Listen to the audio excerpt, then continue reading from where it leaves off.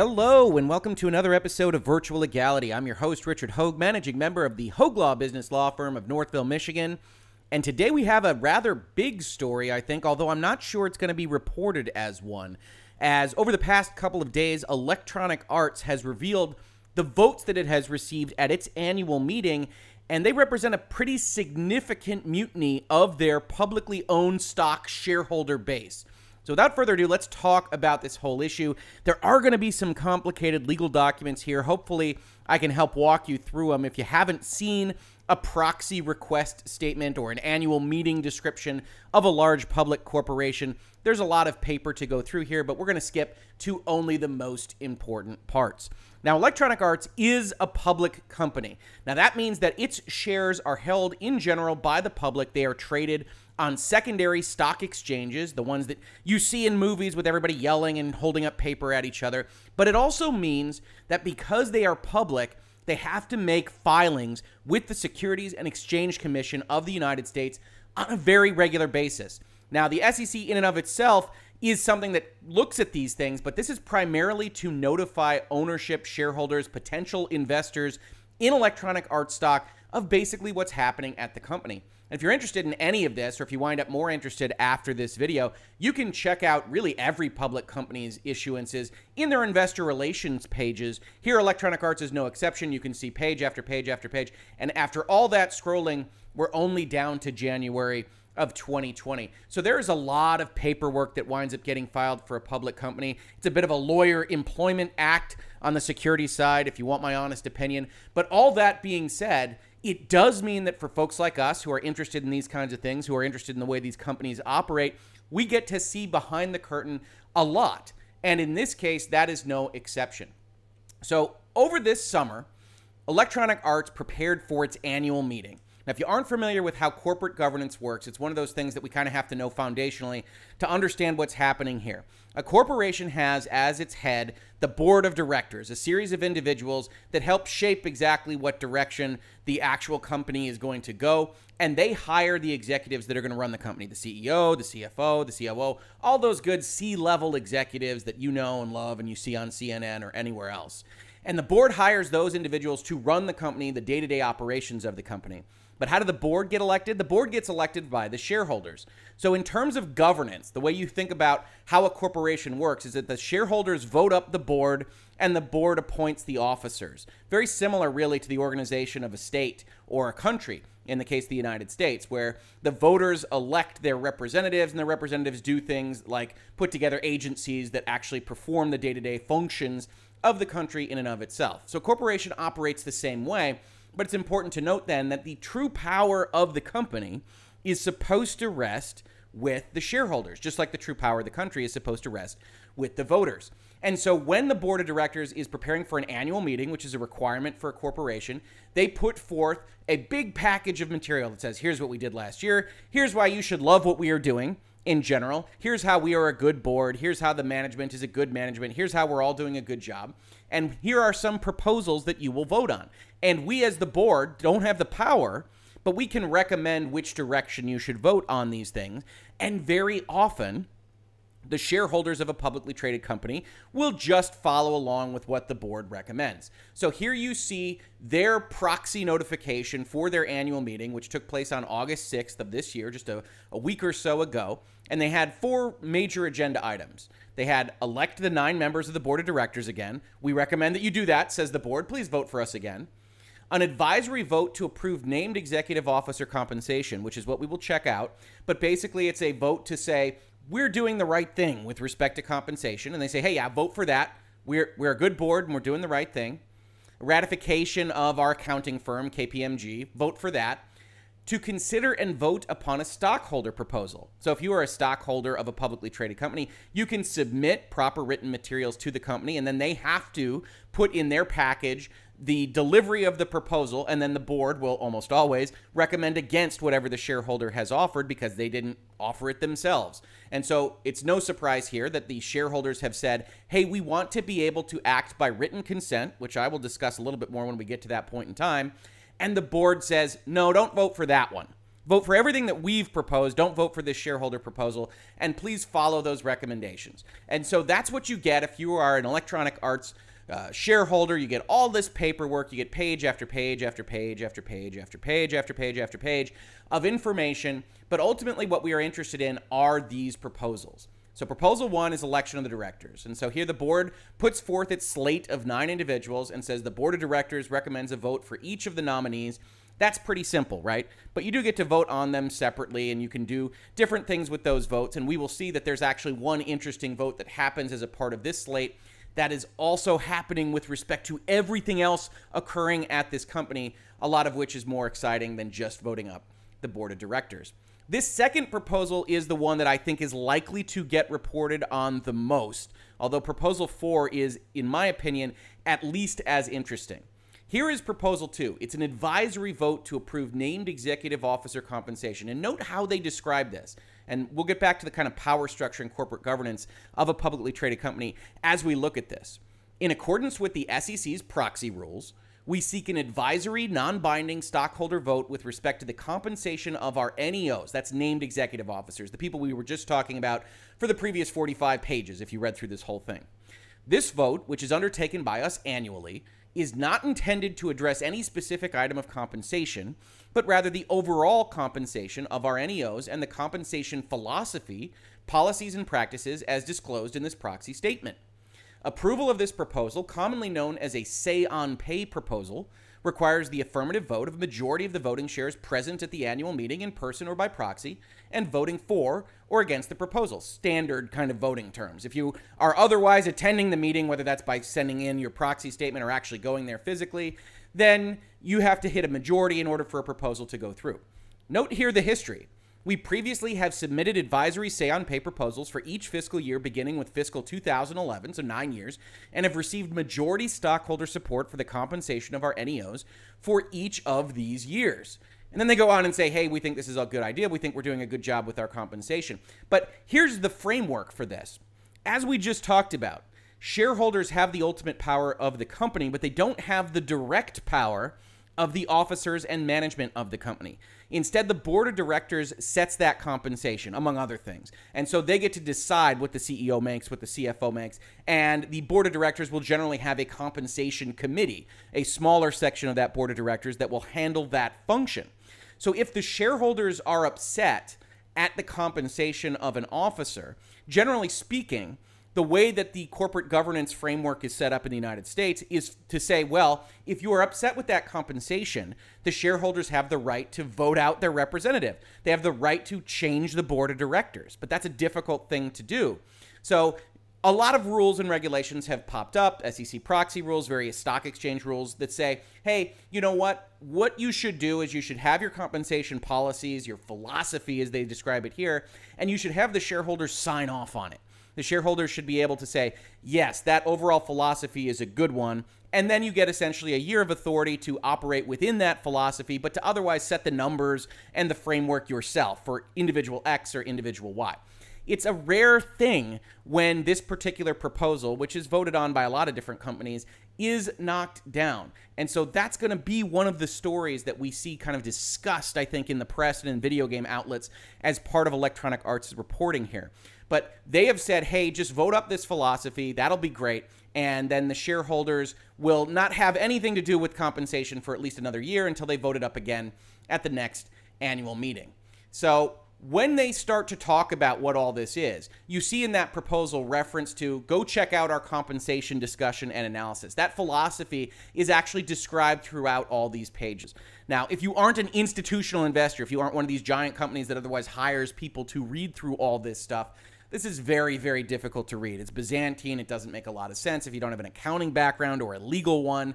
And so one of the things that happens as part of these kinds of proposals is that activist institutional shareholders get involved and say, well, we are going to take a large portion of shares and we are going to say something about this proposal or that proposal. And that's exactly what happened here. Now, if you haven't been in virtual legality before, or if this is your first visit in a long time. A couple of weeks ago, we actually did a discussion about some leaked materials that came out to Bloomberg and Jason Schreier regarding Blizzard salaries and people that were unhappy with those, and were comparing them to Bobby Kotick, the CEO of Activision Blizzard. And one of the things I said in that video was that there's often competition amongst these CEO levels, and we don't know what's right and we don't know what's wrong, but ultimately it's not up to us. So it's one of those things that we have to rely upon those individuals in those positions, certainly in customer service all the way down the line and all the way up to the CEO, and that the board is responsible for setting those compensation levels. But as part of this conversation that we're now having with Electronic Arts, it's important to note that there are safety valves. They're just rarely used, and that the shareholders taking an action against those compensation levels is exactly what you should want to see if you believe in kind of corporate governance and believe that the corporations can look at these things themselves and that shareholders can, in fact, affect the change that they would otherwise seek. So this is one of those areas where we might see a situation like we're about to describe with respect to Electronic Arts filter out across a number of other video game industry publicly traded companies, and Activision Blizzard should be watching this kind of thing with great interest. Now, one of the things that happened with respect to this particular proposal, where they said, hey, please, shareholders, just vote on our overall philosophy, is that a company by the name of CTW Investment Group sent out a letter to the other Electronic Arts shareholders. And I apologize for the zoom level on this particular document because of the way it's kind of held on the Electronic Arts Investor Relations page. We can't zoom in closer and still get the full width of the document. So just bear with me and I'll read along the important parts and we'll get on to the next page as soon as possible. But CTW sent out a letter to all the Electronic Arts shareholders, and Electronic Arts is basically has to, by law, distribute that as part of its proxy materials. And it said as follows: we urge you to vote against the Say on Pay proposal. The company has gone too far in terms of executive pay, piling on exorbitant equity awards to two executives, Blake Jorgensen and Kenneth Moss, and paying multi-million-dollar bonuses following worker layoffs. While shareholders have benefited from appreciation in the company's stock price over the long term, that's an important point, we believe that these gains do not permit the company to indiscriminately pay its executives. Now, that's kind of stealing a base, right? They admit that Electronic Arts stock is up over the long term, and that so stockholders are probably pretty satisfied overall with the direction of the company and the value of the stock that they hold. They then say, we believe that these gains do not permit the company to indiscriminately pay its executives. That's absolutely true. Nobody is allowed to do anything indiscriminately when it comes to the fiduciary obligations of a company, but it also doesn't necessarily follow from the immediately predecessor clause, right? So when we look at something like this isn't an unusual set of statements from an activist investor. And CTW is an activist investor. They are from an organization called Change to Win. Change to Win is an organization committed to improving the lives of working people by their own marketing. We are a democratic federation of labor unions representing more than 4.5 million working men and women. So they are a labor unions investment group, or at least they are for purposes of this conversation. We believe in the power of collective action to serve as a counterweight to corporate interests and big money in Washington. Through innovative campaigns in the private sector economy, we strive to ensure that every person has a living wage, their workplace rights protected, benefits to support their family, and dignity in retirement. So breaking this down, Change to Win is a collective of unions, and the unions that collect these dues wind up with a lot of cash, and they want to invest them in something. Now, they have wound up investing in a lot of these public companies in an effort to do things like change their management, say, on pay proposals, to change the way their executives are paid. And there's nothing wrong with this at all. There's a lot of activist investors on the labor side, on different sides. There's a lot of investors that public companies learn to have to deal with. But these kinds of letters are not rare at all. In fact, if you go to CTW's press release page, you see that they do this all the time. Urge Electronic Arts shareholders to vote against Say on Pay proposal. Improve COVID-19 disclosures. Hey, we did a good job with Amazon. Urges Activision Blizzard shareholders to vote against Say on Pay proposal. Urges T-Mobile shareholders to do things on limitations on accelerated vesting of equity awards, etc., etc., etc. This is what they do. They buy up interests in companies sufficient enough to get proposals as part of their annual meetings, and then they ask the shareholders to do something. So that's not that unusual. What's a little bit more unusual is the result that we will see as part of this. Now, CTW sends out this letter. They also have a number of other things. They say they're addicted to special equity grants. They say Electronic Arts is doing some bad things, that they're above median despite laying off people, all this stuff. And in this messaging, I think there was a bit of resonance with the rest of the shareholders. In fact, I think Electronic Arts thought so as well. So what they wound up doing a week after CTW sent their letter was that Electronic Arts sent a supplement to the proxy statement that said, hey, whoa, hey, you still should vote for Proposal 2. Here's how good we've been doing. Our pay practices align with our financials. This is the same stuff as Google and Amazon and Apple. We raised our financial guidance. We're making you money. Why would you vote against this proposal? And they sent out a whole supplement document, probably because they had their finger to the wind and they saw which direction this was going, even though, as of a month ago, I would have thought that the direction this wound up going was unlikely. Now, we're going to skip Proposal 3. That's just the approval of their accounting firm. There is still some discontent at the shareholder level of Electronic Arts with respect to that proposal. But more interesting is Proposal 4. This is the stockholder proposal. These are regularly voted down by the rest of the shareholders because the board says, hey, you know, that's just a stockholder proposal. That's not the way we want to operate. And yet, the shareholders here are going to look at this pretty fondly. Now, this is a right to act by written consent. The resolution they are seeking is as follows. Resolved, Electronic Arts shareholders request that our board of directors undertake steps as necessary to permit the written consent by shareholders entitled to cast the minimum number of votes necessary to authorize action at a meeting. Now, this is standard for very small companies. In fact, most of the companies that I help start up, the entrepreneurs that I work with, have a provision in their articles or certificate of incorporation or their bylaws that say, yep, we can absolutely operate by written consent so that we don't have to go through all the rigmarole of holding a special meeting or otherwise organizing these various things. It's a little bit more unusual in the public company space for reasons that you can probably understand. Right now at Electronic Arts, before this proposal is voted on or passed or what have you, the shareholders have to hit a certain threshold of approval to go ask the management to call a special meeting of the shareholders to do something new. So let's say the shareholders just decided that they wanted to get some board members removed. Then the shareholders would have to go and collect 25% of the outstanding shares to tell Electronic Arts to have a special meeting to remove the board members or any other kind of special meeting activity. It's not just limited to board of directors facing activities. So when you have that kind of obligation, it prevents the shareholders from moving on an agile basis. So here the shareholders have expressed a certain amount of discontent with the management of Electronic Arts and has said, hey, we don't want to go through that two-step process, and 25% that Electronic Arts has established is a pretty big threshold. Delaware law at its baseline only requires 10%, although companies are free to choose higher thresholds. They don't like that 25% and would instead like to act by written consent. But Electronic Arts says, whoa, whoa, whoa, we should vote against that because 25% is a decent threshold. If you want to do something with this whole company, it's not a big deal to go get 25% of the vote in order to ask us to set up a meeting.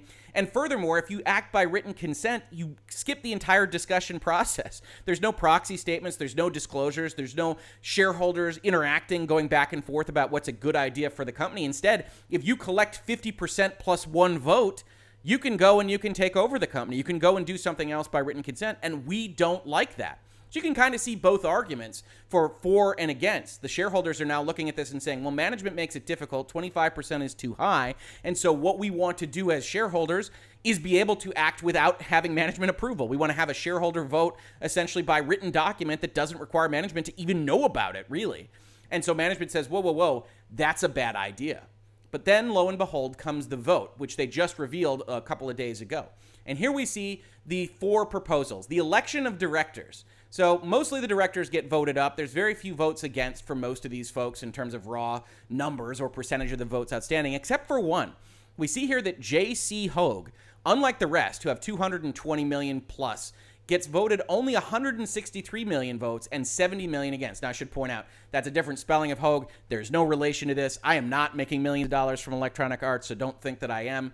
But one of the interesting things about that particular issue is that J. Hogue just happens to be the chairman of the Compensation Committee. This is a long-term shareholder mutiny over compensation of the executives at Electronic Arts. And we see that writ large with the votes on Proposal 2. Remember, that was the proposal for the shareholders essentially to sign off on the philosophy of paying Electronic Arts executives. And you see here, there are only 59 million votes for and 170 million votes against. That is a significant difference and a significant mutiny on what Electronic Arts has been paying its executives.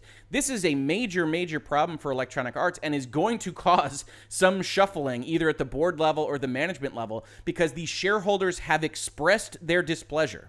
Now, note what this also doesn't do. As we saw in the description of the proposal itself, this is only advisory.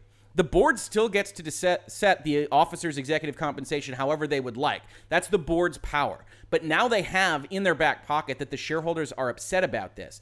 And not only are they upset about it, but if later on it were to be determined that the board was somehow not paying attention to how much it should be spending on officers, that there were comparables that were completely off of market and that the shareholders had every reason to be upset about these kinds of things, then now the board, by approving excessive compensation, as seen in the eyes of the shareholders, could risk a shareholder lawsuit, what we would call a derivative action that the shareholders would take essentially on the right of the company as Electronic Arts, suing the board for breach of fiduciary duty by essentially wasting the assets, the cash and other compensation of the company through overpay of the executives. So now that you have this on the books, the board has a lot more to think about. Management has a lot more to think about. And the shareholders have gone along with the CTW letter in a way that a lot of other groups of shareholders haven't and expressed a concern with the way Electronic Arts is operating. Now, again, we'll skip the approval of the accounting firm, not terribly exciting there.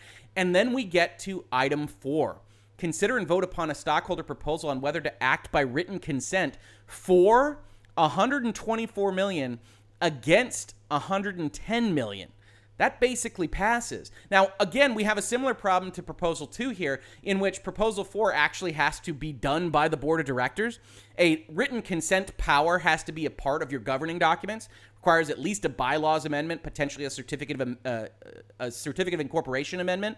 And so when you start to get into these kind of questions, there are ways that management and the board could maybe soften some of the language, do certain things, put together a written consent that still has a threshold approval, for instance, and get around some of what is required by those proposals. But what we have in front of us is, in actuality, a full-on stockholder, shareholder mutiny that Electronic Arts has now gotten writ large chastised by its own shareholders for the executive compensation that it has put out there. So unlike, at least at present, Activision Blizzard, where we said, hey, you know, people can leave, there's no indication that there's a shareholder unrest for the compensation levels here, other than things like that CTW letter, which are not unusual for activist investors. This could be something that really starts to impact the rest of the community. So when you look at this, when you see other people report on this, now that you've gone through this with us in Virtual Legality, note those two things: that the shareholders have said they are unhappy with the way Electronic Arts is compensating its executives, and to some extent, they're unhappy with the direction of Electronic Arts, because if Electronic Arts was making enough money, then the executive compensation probably wouldn't be that hot button of an issue. It's probably a close question. And here in 2020, every company in video games and elsewhere is struggling with what the future looks like. Here, the stockholders have said, no, we don't like that philosophy. You need to re-examine it. You need to reimagine it. And that might not affect a change immediately, but certainly the CTWs of the world, other activist investors in the video game industry and elsewhere, will look at this and say, there are some real inroads here. There's some real unrest here, because CTW doesn't own 170 million shares. They got a lot of shareholders to go along with them. So this is a story well worth paying attention to, not just in Virtual Legality, but elsewhere in the video game community and beyond.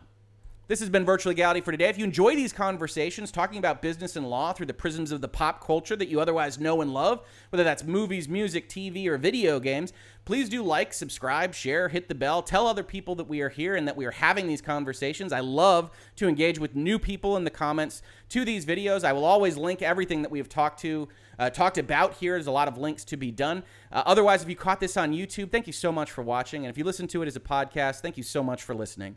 And I will catch you on the very next episode of Virtual Legality. Virtual Legality is a YouTube video series with audio podcast versions presented as commentary and for education and entertainment purposes only. It does not constitute legal advice and does not create an attorney-client relationship. If you have legal questions about the topics discussed, please consult your own legal counsel.